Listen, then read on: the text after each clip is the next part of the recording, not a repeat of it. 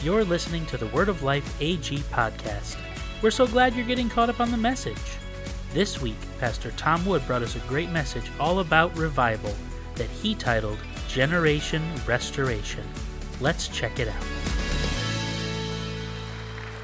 Good morning, Word of Life. So glad that you're able to come and be a part of the weekend here with us. I don't typically do this. This is not something that, happens every week out of routine, but I want to take a moment, and if you wouldn't mind, could we stand and pray as we get into today's message? So when you go ahead, stand and let's take a moment and let's pray.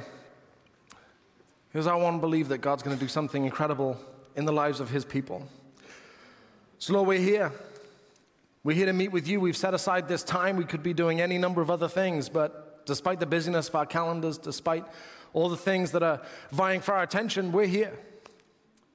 Oh Lord, I hope we're here with the intention and the heart of encountering you, of praising you, worshiping you, and all hopefully something that I'm going to be sharing, hopefully something from the scriptures that we'll be looking at will be challenging, hopefully encouraging, hopefully bring a fresh perspective. Oh Lord, I believe by faith that you are moving in this place, that you are moving in this community, that you are bringing people home, that you are restoring and repairing the broken relationship between yourself and humanity because of what happened on the cross. Lord, we love you. We trust you. Lord, and I ask that something come out of today that will be truly helpful, life-changing for somebody. In Jesus' name, amen. Thank you, everybody. Please grab a seat. So glad you're able to come and be here. So we started off the year, we're in March already, and we've had two series that we've looked at, as we sort of kicked off in January. And we started by looking at the series on worship. How many of you remember the series on worship? It wasn't too long ago, so hopefully we do. The series on worship to get the year off to a good start, and as part of that series, we kind of shuffled up a little bit our service order, and so we sort of started off with the message and then had a time of worship afterwards, and as you can tell from today, we've continued doing that, so I guess when you turn up to church, you'll never know what's going to happen. But we have continued that, and then following that, we got finished last weekend. Our friend John Gannan came and spoke and finished off a 3-week series by getting back to the book, about getting back into the Bible, this belief. The believers really should dig in and be back into good old-fashioned Bible reading. And it's no coincidence that we started the year by presenting to the church the need to have a heart of worship and a dependency and a commitment to dig in to the Bible. So over the past few weeks, I've been thinking a lot, and it's been heavy on my mind, that I believe wholeheartedly, and I'm trusting, that the U.S. is on the edge of a nationwide revival. I believe, I trust, I'm hoping, I'm praying that there is going to be a mass returning to God. And I believe that the best way for us all to be ready is to restore a heart of worship and get back to the Bible. So over the past few weeks, with all this being heavy on my mind, I've been taking notes, and I've been keeping track of certain scriptures that have just been leaping out to me that I think are pertinent and particularly applicable for our generation. And I've been writing these down over the past few weeks, and so this week and then also next week, I'm going to try and make sense of all these scriptures that I've just been putting down and try and give some kind of flow and some kind of order to them. So there's some things I'm going to touch on today that'll be touched on lightly that we'll look at in greater detail next week. But I want to start by presenting to you there's a consistent promise within the Bible. If you were to look over the scope of the Bible, there is a consistent promise. I want to read a few examples. There are many more that I didn't make a note of. But starting Genesis 17, I will confirm my covenant with you and your descendants after you from generation to generation. This is the everlasting covenant. I will always be your God and the God of your descendants after you. And then into Exodus, I will claim you as my own people, and I will be your God. Leviticus, I will walk among you. I will be your God, and you will be my people. Jeremiah, but this is the new covenant I will make with the people of Israel after those days, says the Lord. I will put my instructions deep within them, and I will write them on their hearts. I will be their God, and they will be my people. And then to the book of Revelation, the last book of the Bible. All who are victorious will inherit all these blessings, and I will be their God, and they will be my children. There are many of the verses we could say that echo that same thought, but I want to present to you as we get started today that there's a consistent promise of the Bible. I will be their God, and they will be my people. This is God's promise. This is God's commitment. that despite me not deserving his love, despite all my sinfulness and imperfections and selfishness, God is working in and through human history to make it possible for me to live, for you to live with him as our God, and for us to be his people.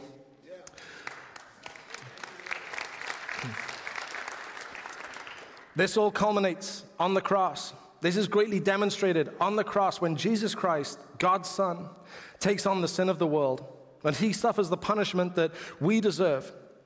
And even though he died on the cross, 3 days later, he rose again from the grave, conquering the power of sin and death once and for all. And that gives people the ability to live with God as their God and to live as his people, both now and into eternity. Now, I've been in some kind of church leadership for 20 years now, and there's something that I've observed, and the more I observe and the more I look, I become more and more convinced of something. And what I become more and more convinced of is that everybody wants Jesus, even if they don't know it. Everybody, no exceptions, everybody wants Jesus, even if they don't know it. Now, you may push back at that and say, well, how can you make such a generalized, sweeping statement like that? How can you make such a universal claim like that? Simply because everyone wants to live like their life matters. Everyone wants to live with a sense of purpose. Everyone wants to live with peace and hope. Everyone wants to live with a confidence about their eternity. Everyone wants to live with a clear conscience. No one wants to feel lost and abandoned. No one wants to be lied to and deceived. No one wants their life to crash and experience death and misery. Everyone wants Jesus because in him, humanity can find peace, hope, and forgiveness. This is all found in Jesus and nowhere else. There's been a few things in my mind over the last few weeks that has really kind of caused me to think like this and really kind of pray through all this. And, as I mentioned earlier, sort of get all these scriptures written down. One of them is that Megan shared a message a few weeks ago on the Bible series. And one of the things that Megan said in that message is, the Bible brings freedom because the Bible brings truth. And as part of that message, Megan considered the need for biblical truth to be at the core and at the center for this generation. I've also been watching and paying attention to an incredible outpouring and a significant awakening happening at Asbury universities. And that gave me a renewed passion and renewed awareness and a renewed hunger for what God can do. I also had a chance to watch the movie Jesus Revolution. Jesus Revolution is a wonderful movie. I can't recommend it enough. And I read the book this past summer and had no idea at the time that a movie was coming. And since I found out, I've been highly anticipating it. But the movie tells the true story of a revival that started in California and swept across the United States. 1969 was a troubled time in America. The hippie movement was burgeoning, which meant a lot of social norms were upended. The young people of the day were doing things differently than they'd done in years past. There was lots of sleeping around, taking drugs, especially LSD. Young people felt more and more like the world their parents created for them didn't fit anymore. This sent a generation on a pursuit of truth, love, and peace. And when the world came up empty, people turned to Jesus. One man specifically, a man by the name of Chuck Smith, who was a regular, boring, middle-aged conservative preacher who I do not identify with at all, met with a young hippie street preacher named Lonnie Frisbee. Chuck and Lonnie worked together and threw open the doors of Chuck's church in California and saw thousands and thousands of hippies find the peace, love, and truth they were searching for, and they found it in Jesus. It wasn't found in free love. It wasn't found in getting high. It was found in Jesus. And working with thousands of hippies was complicated and messy, both figuratively and literally. And many stuffy, churchy types objected. The hippies were unchurched and didn't arrive at church with their lives straightened out. They came just as they were. And Chuck's church and Lonnie's preaching weren't the only expression of what became known of the Jesus movement. What started on the West Coast spread across the nation, including to upstate New York. And I have heard some stories from the people in our church of how they were saved as part of the Jesus movement. It's estimated that over 250,000 young people were baptized in the name of the Father, Son, and Holy Spirit during this revival. And I believe it can happen again. I believe God can move in our generation.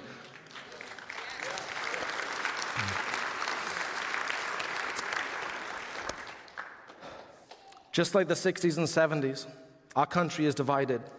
There's a lack of trust in the government and the institutions. We've just withdrawn from a long and unpopular war. The values and priorities of young people and their parents don't appear to line up, and yet the promise still stands. I will be their God, and they will be my people. Not only is there a promise, there's an open invitation to live in and experience that promise. A few verses for you. Matthew 5, verse 6 from the Amplified Bible. Blessed are those who hunger and thirst for righteousness, those who actively seek right standing with God, for they will be completely satisfied. From the book of Revelation. The Spirit and the bride say, come. Let anyone who hears this say, come. Let anyone who is thirsty come. Let anyone who desires drink freely from the water of life. In Matthew 11, then Jesus said, come to me, all of you who are weary and carry heavy burdens, and I will give you rest. Take my yoke upon you. Let me teach you, because I am humble and gentle at heart, and you will find rest for your souls. For my yoke is easy to bear, and the burden I give you is light. Those who are hungry and desperate to restore a right relationship with God will be blessed and satisfied. Anyone that's thirsty can drink freely. If you're carrying heavy burdens, you can put them down. If you're feeling the pressure and weight of the world, you can breathe again. Those who are tired and worn out, you can find rest. You are invited. This generation that we're all a part of is more tired, exhausted, stressed, weighed down, anxious, confused, aimless, and addicted, more so than any generation that has ever gone before us. The world is screaming solutions to all of this, and none of it is working. Apparently, if I can become an influencer, or if I can get the right fit, or if I can impress enough girls, if I can make enough money on my side hustle, maybe porn will help. Maybe getting high will help. Maybe a journey of self-discovery will help. Maybe rallying behind a political cause will help. And we're all seeing that the proverb we know well is coming true. There is a path before each person that seems right, but it ends in death. And this proverb, it addresses this problem at an individual level. But I would suggest that this is not only happening for individuals, but we are seeing this happen en masse in America today. We could read this proverb as there is a path before the culture that seems right, but it ends in death.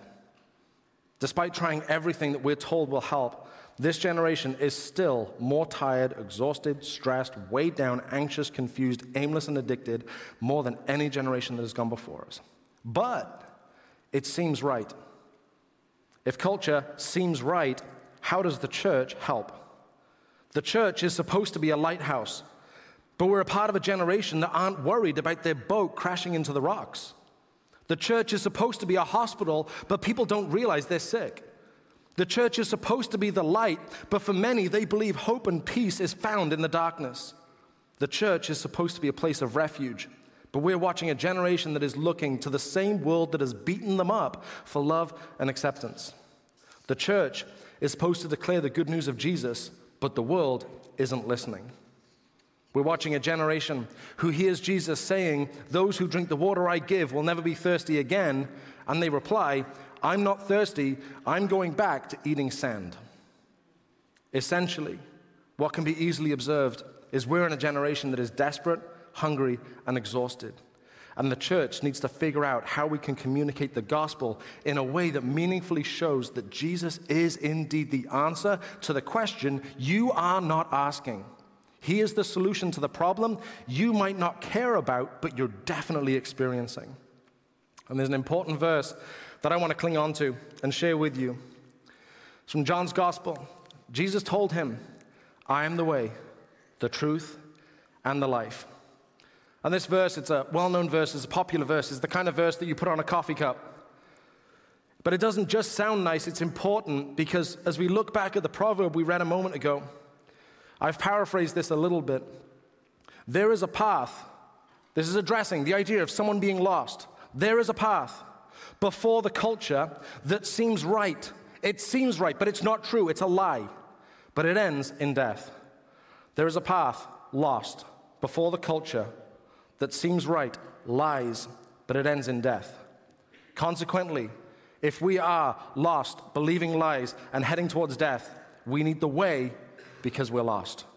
We need the truth because we believe lies. And we need life because we're choosing death. My friends, this cannot be just a theory. This cannot be just empty words. The degree of hurt and pain and confusion out in the world cannot be remedied with a bumper sticker or a slogan on a t-shirt. This is why Paul wrote to two of the churches, "For the kingdom of God is not just a lot of talk, it is living by God's power." And to the Thessalonians, he also wrote, "For when we brought you the good news, it was not only with words, but also with power. For the Holy Spirit gave you full assurance that what we said was true." To the early churches, Paul writes that the message of Jesus wasn't just a well-packaged presentation, but it was backed up by the power of the Holy Spirit. The world doesn't need a shallow, surface-level adjustment. We need a spiritual awakening, a true move of the Spirit, a move of power, not just empty talk. When Jesus says, "I am the way, the truth, and the life," there's power in that. Believing this truth has the power to change your life. Our role as the church is to point people to Jesus. Our role is to point lost people to Jesus. Our responsibility is to point people who have deeply believed lies to Jesus. Our calling is to help people who are hurtling towards death and destruction and show them Jesus, because he is the way, truth, and life. If we as a church are going to fulfill our call and point people to Jesus, there's an underlying condition we need to be okay with. From the book of Romans, don't just pretend to love others, really love them. Don't just pretend to love others, really love them. Love people in the middle of the brokenness. Love people while they're still clinging to their sins and addictions. Love people despite their anger at God and the church. Love people as they wrestle with their confusion and questions. Love people even if they keep running back to the things that are causing them so much pain. Love people while they don't think the message of Jesus has anything to do with them at all. If we truly love people, not just pretending, but really loving people, I believe we can be faithful and effective at pointing people to Jesus. And what's our role in this? As the Church of Jesus, what's our responsibility as we love people and fulfill the mission we're called to? People who are lost, we point them to Jesus and give direction. People who believe lies, we point them to Jesus and give correction. People heading towards destruction and death, we point them to Jesus and give protection. The church points people to Jesus and gives direction, correction, and protection. And preachers around the world love it when things rhyme. The world likes direction and protection, but not correction. I'm going to guess that even as I said direction, protection, and correction stood out. It certainly did for me as I was writing this down. But with a good conscience, I couldn't leave it out. I'm going to guess that for a lot of people listening to this, the very notion that a part of the church's mission is to correct faulty, incorrect, and untrue thinking is deeply uncomfortable. It's uncomfortable because you know it'll easily cause upheaval. We know it'll cause upset. People will welcome some encouragement about the way we should go. People will welcome the church trying to help people avoid devastation and death, but no matter what, don't ever tell me I'm wrong. I'll take some advice on the way to go. I appreciate some help when life gets too much, but don't ever tell me I'm wrong. This, I believe, is the tension that the modern day church is called to navigate. How do we rescue people that don't agree they need rescuing? How do we love people who believe we hate them? How do we have a voice around ethics and morality when the world is telling us to shut up?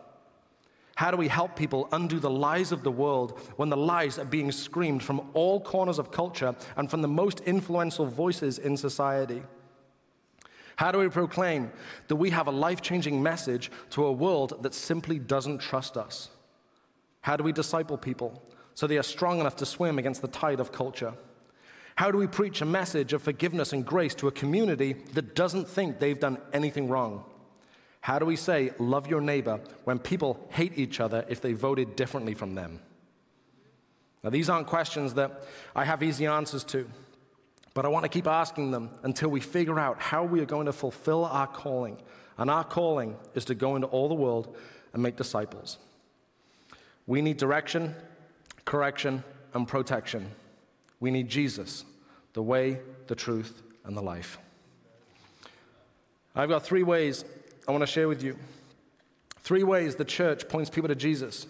First one, direct the lost and point to the way. When Jesus called the disciples, he simply said, "Follow me," and that call hasn't changed.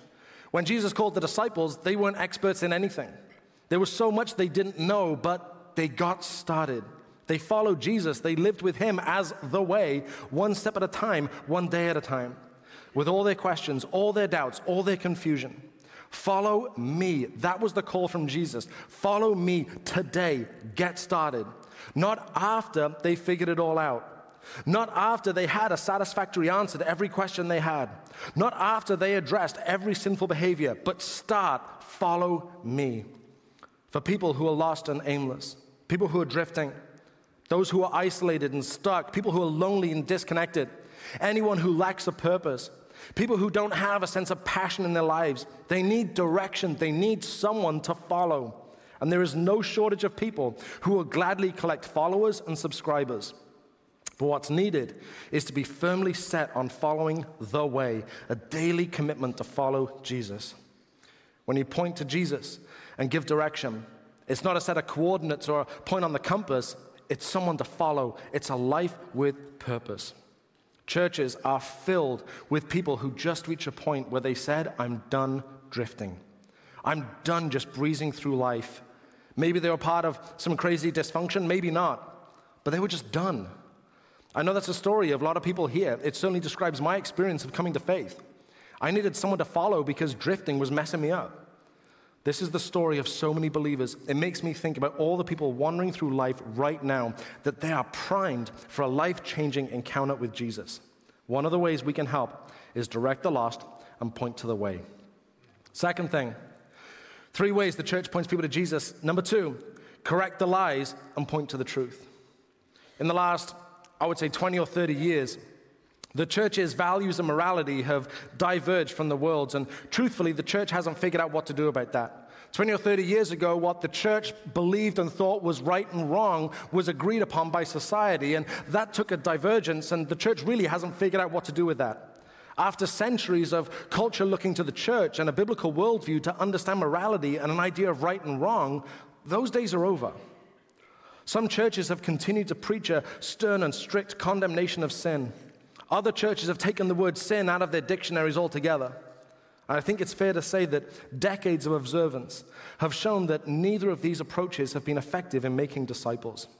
As we read earlier, don't just pretend to love others, really love them.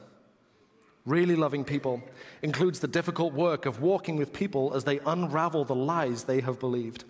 Lies about the world, lies about themselves, lies about God. Helping people undo the lies in their life is complicated, it's messy, it's painful, but it's an essential part of the church's call. To point people to Jesus means pointing people to the truth. If we love people, we will tell them the truth out of care and concern for them. We'll be patient and careful with how we communicate. We'll resist the temptation to prove a point. Our heart will be to help people. We're not winning or losing an argument. We're pointing people to Jesus to save them from devastation. The most destructive lie the devil ever told is, "I can help." The most destructive lie the devil ever told is, "I can help." It's leading people to think that something that will kill them could actually help them. Now, British people around the world, especially in Britain, that was a weird way to say that. British people love drinking tea. The stereotype is completely true. I am no exception to this. In my house, at all times, you have this a massive stock of British tea that I buy in bulk. Now, Megan is not British. She's not pretending the American accent. She really is American. But Megan will drink this iced tea. I don't know what she puts in it. It's gross. As far as I'm concerned, if your tea's cold, it's because you left it out too long, but she likes it. Now, I hate it. I've tried it. It's gross. It's nasty. But anyway, if I want to drink, Megan says, "Try this." And I drink it, and it's gross. And then she says, no, you just got to drink more. But it's disgusting. Drink more. Still gross. Just keep drinking it. It makes no sense. It makes no sense. In the same way on YouTube, you may have seen videos of people that have tried cutting their own hair. Leave your bangs alone. Let the professionals handle it.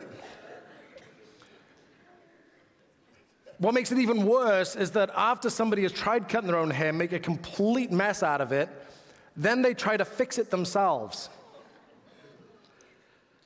For the love of all that's good and holy, stop. You're not going to trim your way out of this. You need a wig or you need a professional. You're not going to be the reason this gets fixed. The key is to stop.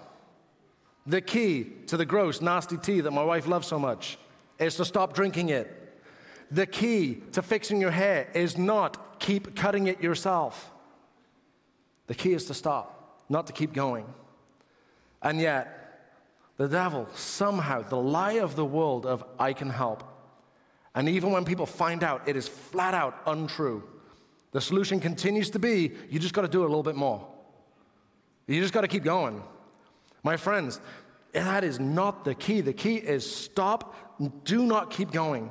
Get out of the car that is going down the wrong side of the highway. If you have found out the hard way or you've seen in the lives of others that sin is devastating, please stop, get help, believe that there is a better way. We need to stop believing the lies that if you keep drinking the gross tea or if you just trim a little more off our hair, then we'll feel content and fulfilled. Please, we need to be honest and embrace that it's time to stop. When I spoke on this verse of I am the way, the truth, and the life over the summer, I said something that stuck with me. I want to repeat it for you today. And this is talking about Jesus' claim that I am the truth. For someone to claim I am the truth, it must mean that there are absolutely no falsehoods within them. They neither tell lies nor believe lies. They only believe the truth and have only ever said the truth. The only thoughts they have are true. The only motives they have are honest. Lies and deception and manipulation don't fool them for the slightest moment. And not a single utterance they make is intended to mislead, misrepresent, manipulate, or deceive. They have never been untruthful and could never be untruthful. That person has the words of life because every word is true and every word corrects a lie. And there is only one person who can ever make such a claim and be taken seriously, Jesus Christ, the Son of God, our Savior. 3 ways the church points people to Jesus. Number 1, direct the lost and point to the way. Number 2, correct the lies and point to the truth. And number 3, protect from death and point to the life. Protect from death and point to the life. We don't hate sin because we're angry and judgmental. We hate sin because we love people, and sin destroys people's lives. And if you and I were to think about the basic needs of humanity, the things that we need to survive, things like water, food, shelter, and security. Now, you may be able to find instances where this is less than perfect, but it's indisputable that it's better now than it has ever been. We've got a greater access to water, food, and shelter than any generation that's gone before us. And yet, we're a part of the most anxious, stressed out, depressed, lonely, discouraged, unfulfilled generation that we know about. My experience on a missions trip is very similar to many people that have been on an overseas missions trip to a developing nation. I went to India, this is maybe 18 years ago now, and while I was in India, we visited some of the slums in the city where we were visiting. And as I was there, I saw some kids playing cricket, and they were playing cricket with trash they'd picked up off the street. And I joined in, and they were way better than I am, but that's another typical British story that we get beat at sports. But I was playing cricket with trash with these kids, and they could not have been happier. Now, my story is very similar to many, many other people that have been on missions trips overseas to developing countries, that kids that are living in slums and they've got nothing, they're making toys out of trash, and yet they're so full of joy. And the perspective I want to have is that instead of ranting about how terrible American kids are, we should be honest and even empathetic that something important is missing. That despite having everything we need to be happy and content, we're miserable.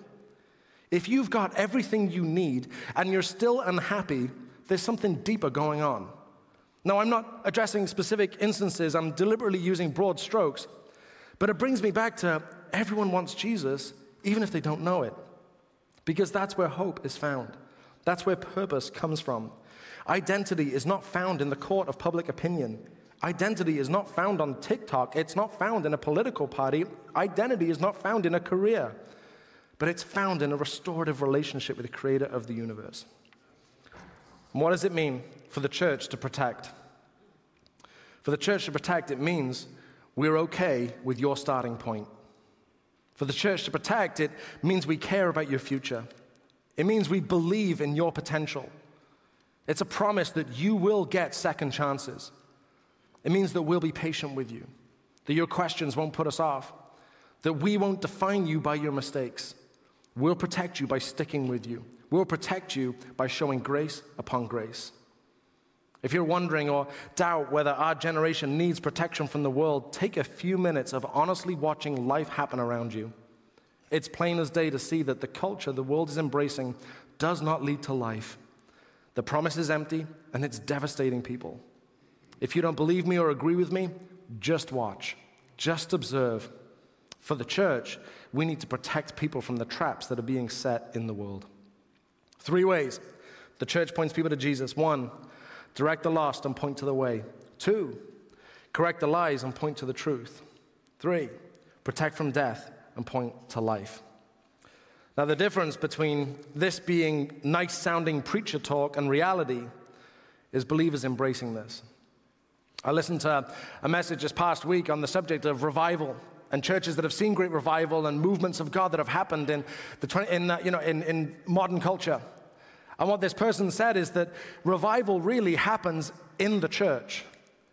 We can sometimes think the revival means that people that don't know God are just going to suddenly come pounding down the door. And this person was saying, no, that's the wrong way to think about it. Revival is the church getting revived. And when the church is revived and the church is passionately seeking after the God and the church is leaving behind whatever stuff they need to leave behind and they are running full-hearted for God and there's a passion that is swelling up, if that is happening within the churches, then the people outside cannot help but want to come see what on earth is going on in that church. Revival is within us. It is within the church. And Megan spoke a few weeks ago in this message that's been on my mind a lot. And she said that the world isn't going to run to the church because we look like the world, but rather because we look different. The world might reject tradition. They might reject long-standing truth. The world gives false hope and has a selfish vision of what purpose and meaning looks like. The world might have a relative or evolving sense of morality or self-control. The world may have reduced the concept of peace to a bumper sticker that no one gives any thought to. But the church, being different from the world, is what the world needs. The church should embrace our ancient traditions and long-held beliefs. The church should be overflowing with hope and be filled with people discovering a sense of meaning and living out their purpose. The church should joyfully embrace a biblical morality, not because it's constrictive, but because it will lead us to life and not death. The church should be the place where God's promise of peace is not only experienced by the few, but is spreading to the many. Jesus told him, I am the way, the truth, and the life. No one can come to the Father except through me. One of the great things about this verse that I wonder if it gets said often enough is that Jesus ends this with, no one can come to the Father except through me. Now, for years, I heard that verse, and I interpreted that to mean no one gets to heaven except through me. But that isn't what we just read. No one comes to the Father. At the heart of the gospel message, at the heart of the message of Jesus, the heart behind the cross, is that there is a broken relationship between humanity and the Father. And Jesus came to restore that. If we think about it this way, heaven is the house that the Father owns and is in charge of. But he's the Father. The thought and the temptation for us is to fall in this line of thinking of, I just want access to the house. But what we need to remember and what's important for us is what's first and foremost is we need to repair the relationship with the Father. When that relationship is repaired, of course you come into the house. Of course there's room for you. Of course there's a place that I have prepared for you. But first and foremost, the message of Jesus is about repairing a broken relationship between God and humanity. There's a well-known story that Jesus told. Many of you will know this very well, the story of the prodigal son. Luke 15:11. To illustrate this point further, Jesus told them this story. A man had 2 sons. The younger son told his father, I want my share of your estate now before you die. So his father agreed to divide his wealth between his sons. Essentially, the younger son has come and said, Dad, I want to live as if you were dead. I want your money, and I'm getting out of this house. Verse 13, a few days later, this younger son packed all his belongings and moved to a distant land, and there he wasted all his money in wild living. He found out the hard way that the proverb we read earlier continues to be true. There is a path before each person that seems right, but ends in death. Packing up belongings, moving to a distant land, wasting money in wild living seemed like the right path, but he found out it ends in death. Verse 14, about this time his money ran out. A great famine swept over the land and he began to starve. He persuaded a local farmer to hire him, and the man sent him into his fields to feed the pigs. The young man became so hungry that even the pods he was feeding the pigs looked good to him, but no one gave him anything. Finally, he came to his senses and said to himself, at home, even the hired servants have food enough to spare, and here I am dying of hunger. My friends, this generation needs more pigsty moments. We need more moments where in the pigsty, people are coming to their senses and looking around them, and they are coming to the conclusion, what in the world am I doing? Why am I still here? Why aren't I doing everything and anything to get out of this? They came to their senses. That's what we just read. He came to his senses. I gotta get out of here. We need more pigsty moments. Now, of course, the best thing is that people never end up in the pigsty. But for millions and millions of people, they need a pigsty moment. A moment where they open their eyes and see their reality for what it is, an absolute mess. If there is only one thing we can and should pray for our generation, is the realization that the pigsty is an awful place to be. And the good news of Jesus, the greatest news the world will ever hear, is that you, me, anyone has an open invitation to get out of the pigsty. Blessed are those who hunger and thirst for righteousness, those who actively seek right standing with God, for they will be completely satisfied. Those who are hungry and desperate to restore a right relationship with God will be blessed and satisfied. There's an invitation to get out of the pigsty. Matthew 11, I'll read it again. Then Jesus said, come to me, all of you who are weary and carry heavy burdens, and I will give you rest. Take my yoke upon you. Let me teach you, because I am humble and gentle at heart, and you will find rest for your souls. For my yoke is easy to bear, and the burden I give you is light. If you're carrying heavy burdens, feeling the pressure and weight of the world, those who are tired and worn out, you are invited. You can come to your senses and get out of the pigsty. The yoke that Jesus talks about, it was a big, heavy harness that would allow a farmer to pair up livestock, typically oxen, so they could plow a field together, being more effective and have a greater level of strength, as you can imagine. But the idea of a yoke had become a popular metaphor and a way of talking about being constrained and overworked. Jesus is presenting himself as a contrast to the pressure of the world. The world is exhausting, tiring, full of pressure and stress, and Jesus is saying, following me is not like that. There's relief, there's rest, there's a chance to recover and breathe easy, and there's an invitation for you. Back to the prodigal son. When he finally came to his senses, he said to himself, at home, even the hired servants have food enough to spare, and here I am dying of hunger. I will go home to my father and say, Father, I have sinned against both heaven and you. I am no longer worthy of being called your son. Please take me on as a hired servant. So he returned home to his father. His son said to him, Father, I have sinned against both heaven and you. I am no longer worthy of being called your son. The prodigal son is in good company.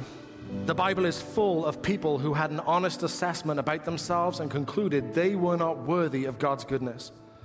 John the Baptist said, I'm not even worthy to untie his sandal straps. Peter, after miraculously catching a ton of fish, said, Lord, please leave me. I'm such a sinful man. A Roman centurion who asked Jesus to heal his servant said, he is not worthy. Isaiah in the temple, when he's called to go and be God's messenger, says, you've got the wrong guy. Very similar to Moses at the burning bush. Not me, you've got this wrong. Paul called himself the chief of sinners and not worthy to be an apostle. The parable of the tax collector and the Pharisee. It's the tax collector who knows he's not worthy, not the prideful Pharisee that goes home justified. And it all points to this remarkable truth that the qualification for receiving God's grace is knowing you do not qualify for God's grace. The qualification for receiving God's grace is knowing you do not qualify for God's grace. It is the single greatest paradox in the world. When we come to our senses and admit, I have messed this up. I have no one to blame for living in the pigsty except myself. And I would crawl on my hands and knees and grovel just to be a servant. Until we get there, the message of Jesus doesn't make sense. Until we realize how desperately we need a Savior, we won't respond to the message of the cross with gratitude. Only when we admit that we don't deserve God's forgiveness or His compassion, but we have nowhere else to turn, only then can we understand grace. We see this modeled by the son as he goes home and pleads with his father. I'm not worthy. I can't pretend I am, but I've got nowhere else to turn. Will you please show me some hint of compassion? I'm begging you for anything that will get me out of the pigsty. And while he was still a long way off, his father saw him coming, filled with love and compassion. He ran to his son, embraced him, and kissed him. His father said to the servants, quick, bring the finest robe in the house and put it on him.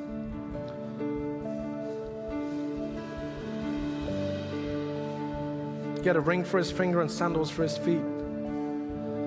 And kill the calf we've been fattening. We must celebrate with a feast. For this son of mine was dead and has now returned to life.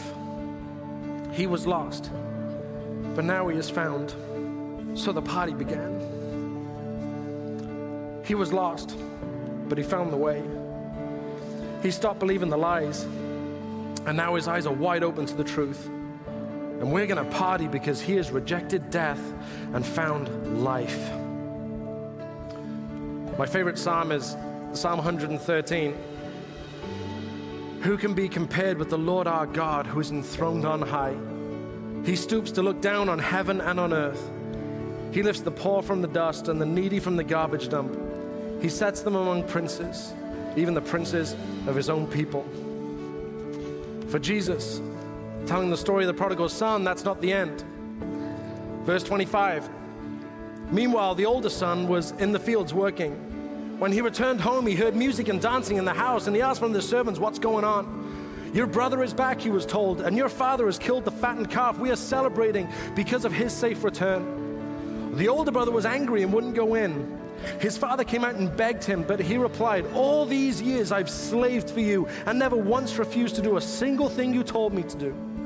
And in all that time, you never gave me even one young goat for a feast with my friends.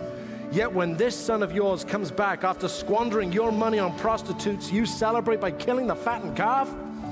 His father said to him, look, dear son, you have always stayed by me, and everything I have is yours. We had to celebrate this happy day, for your brother was dead and has come back to life.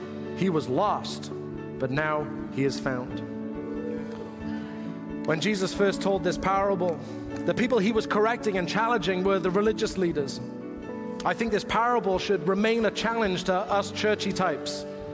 Do we have the same attitude and disposition as the older brother? Do we want God's free-flowing blessing, grace, and goodness in my life, but for him to hold back from those we decide are unworthy? It's such an ugly thing for me to want the grace and forgiveness of God that I don't deserve, and yet at the same time, I also want to be able to decide who else should or should not be shown the grace and love of God. I read this verse towards the beginning of the message today.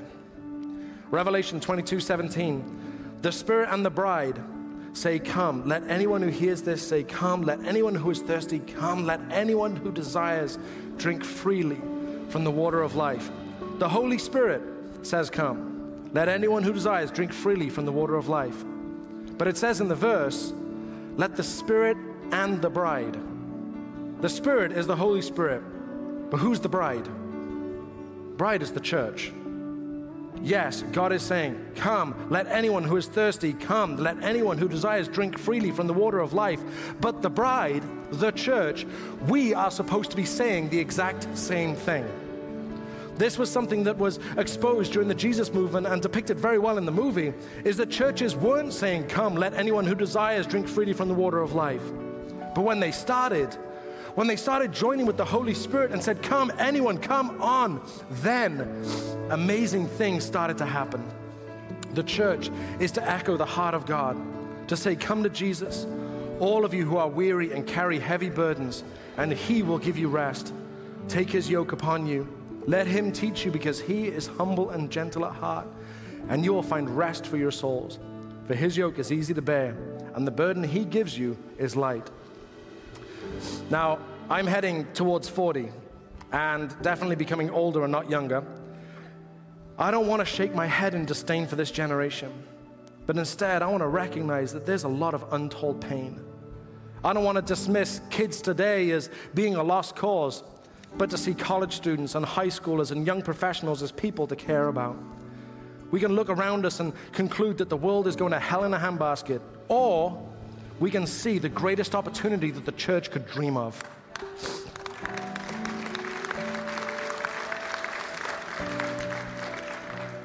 We can look around and see people doing the most destructive things, or we can see hurting people that need help. We can be hopeless at the lack of morality and the fact that the lack of morality is running rampant through our society, or we can listen and find out why people are abandoning the sense of right and wrong that used to be commonplace. Shepherds aren't scared of messy sheep. Shepherds clean them up. It feels like every week or even every day there's something new in the news or on social media that we could easily be discouraged with. You may have even have a loved one that's caught up in something destructive, and it's very easy to become outraged or hopeless. The tension of the modern church is to walk the tightrope of sharing the truth to a generation of people who refuse to be told they're wrong. I believe we're going to see more and more pigsty moments, crowds of people coming to their senses. We need to be committed to sharing the message of the gospel in a way that people who need to hear it will listen. I truly believe, and I have for a long time, I believe that people will wake up. People aren't stupid. If we take the Bible seriously, and we do, then the wages of sin is death. Many people will start to look around them and see the disappointment, the despair, the wasted years, and realize that there has to be more to life. People will come to their senses and realize this is not how life is supposed to be. And friends, if we tell people that we have a message that will change their lives, we better be ready with a message that will change their lives. We need to be ready to point people to Jesus. We need direction, correction, and protection. We need Jesus, the way, the truth, and the life. I got a couple of questions for you. If you're in the habit of writing these down, I encourage you to do so. If you're not in the habit, start today. Something to think about, reflect upon, pray about this week. The first thing I want to put to you is, how will you act when someone comes home before, during, or after a pigsty moment? How will you act when someone comes home before, during, or after a pigsty moment? It won't be clean, it won't be neat, but I believe it's going to happen, and I believe it's going to happen a lot. Second thing, are you extending God's invitation to people? Are you extending God's invitation to people? There's an open invitation. Come to me, all of you who are weary. Blessed are those that are seeking a right relationship with God. You will be satisfied. Holy Spirit and the bride say, come. Are we extending that invitation? We need, in our generation, in our time, we need a wave of evangelists to rise up. We need a wave of evangelists to rise up, not people that are hungry to get on a stage and have crowds of people and have packed altars so they can pat themselves on the back that they had a packed altar. We need people that have a deep care and concern for people, people that have a true love for people, people that are gifted by the Spirit of God to let people know the good news of Jesus, people that are inviters and people that are gatherers and people that will bring people to a place where they will hear the good news of Jesus. If you have a call to be an evangelist, let you know, I want to let you know I am praying for you. We need evangelists to rise up in this generation. We need people with prophetic edge to rise up in this environment, in this generation, so that they can give the truth in a way that people will hear it. People that are gifted by God to confront what's going on and to be said in a way that it is heard and it is received. We need believers to see people with just a glimpse of the love that God has for them. John 14:6, Jesus told him, I am the way, the truth, and the life. No one can come to the Father except through me. Leviticus 26, I will walk among you. I will be your God, and you will be my people. 1 Corinthians, for the kingdom of God is not just a lot of talk, it is living by God's power. Thessalonians, for when we brought you the good news, it was not only with words, but also with power. For the Holy Spirit gave you full assurance that what we said was true. Romans 12:9, don't just pretend to love others, really love them. And I firmly believe everybody wants Jesus, even if they don't know it. And the qualification for receiving God's grace is knowing you do not qualify for God's grace. Matthew 11:28. Would you stand with me as I read this?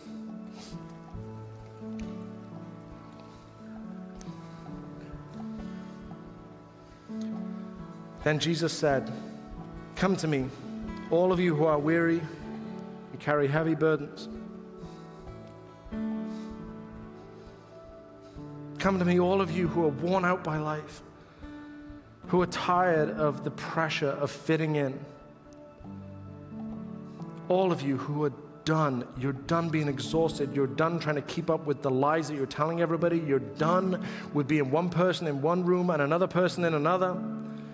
You're done hoping your parents don't find out that thing. You're done hoping that your friends never see the real you. You're done. You're done being weary and carrying heavy burdens. The promise from Jesus is, I will give you rest. Take my yoke upon you. Let me teach you. Let me teach you a better way. Because I'm humble and gentle at heart. And you will find rest for your souls. For my yoke is easy to bear, and the burden I give you is light. Lord, I believe that this is not just empty words. Lord, I believe there's power in this because it's your truth. Lord, I know that if I stood up here and shared my opinions on things, it wouldn't be worth anything. But Lord, as we consider the weight of the scriptures today, the truth of what you did on the cross for us 2,000 years ago, the truth that there's an invitation for us to live with you as our God and for us to be your people. Lord, please may there be power behind that people feel in their lives. Lord, this is not just empty words. Lord, I pray that people would feel the power of the Holy Spirit at work through all this. Lord, as we spend time worshiping and focusing on you and lifting our hearts and lifting the cry of our hearts to you, Lord, speak to your people. Do something truly amazing in our hearts in this moment. In Jesus' incredible name, amen, amen. Come on, everybody, let's get back into a moment of worship together.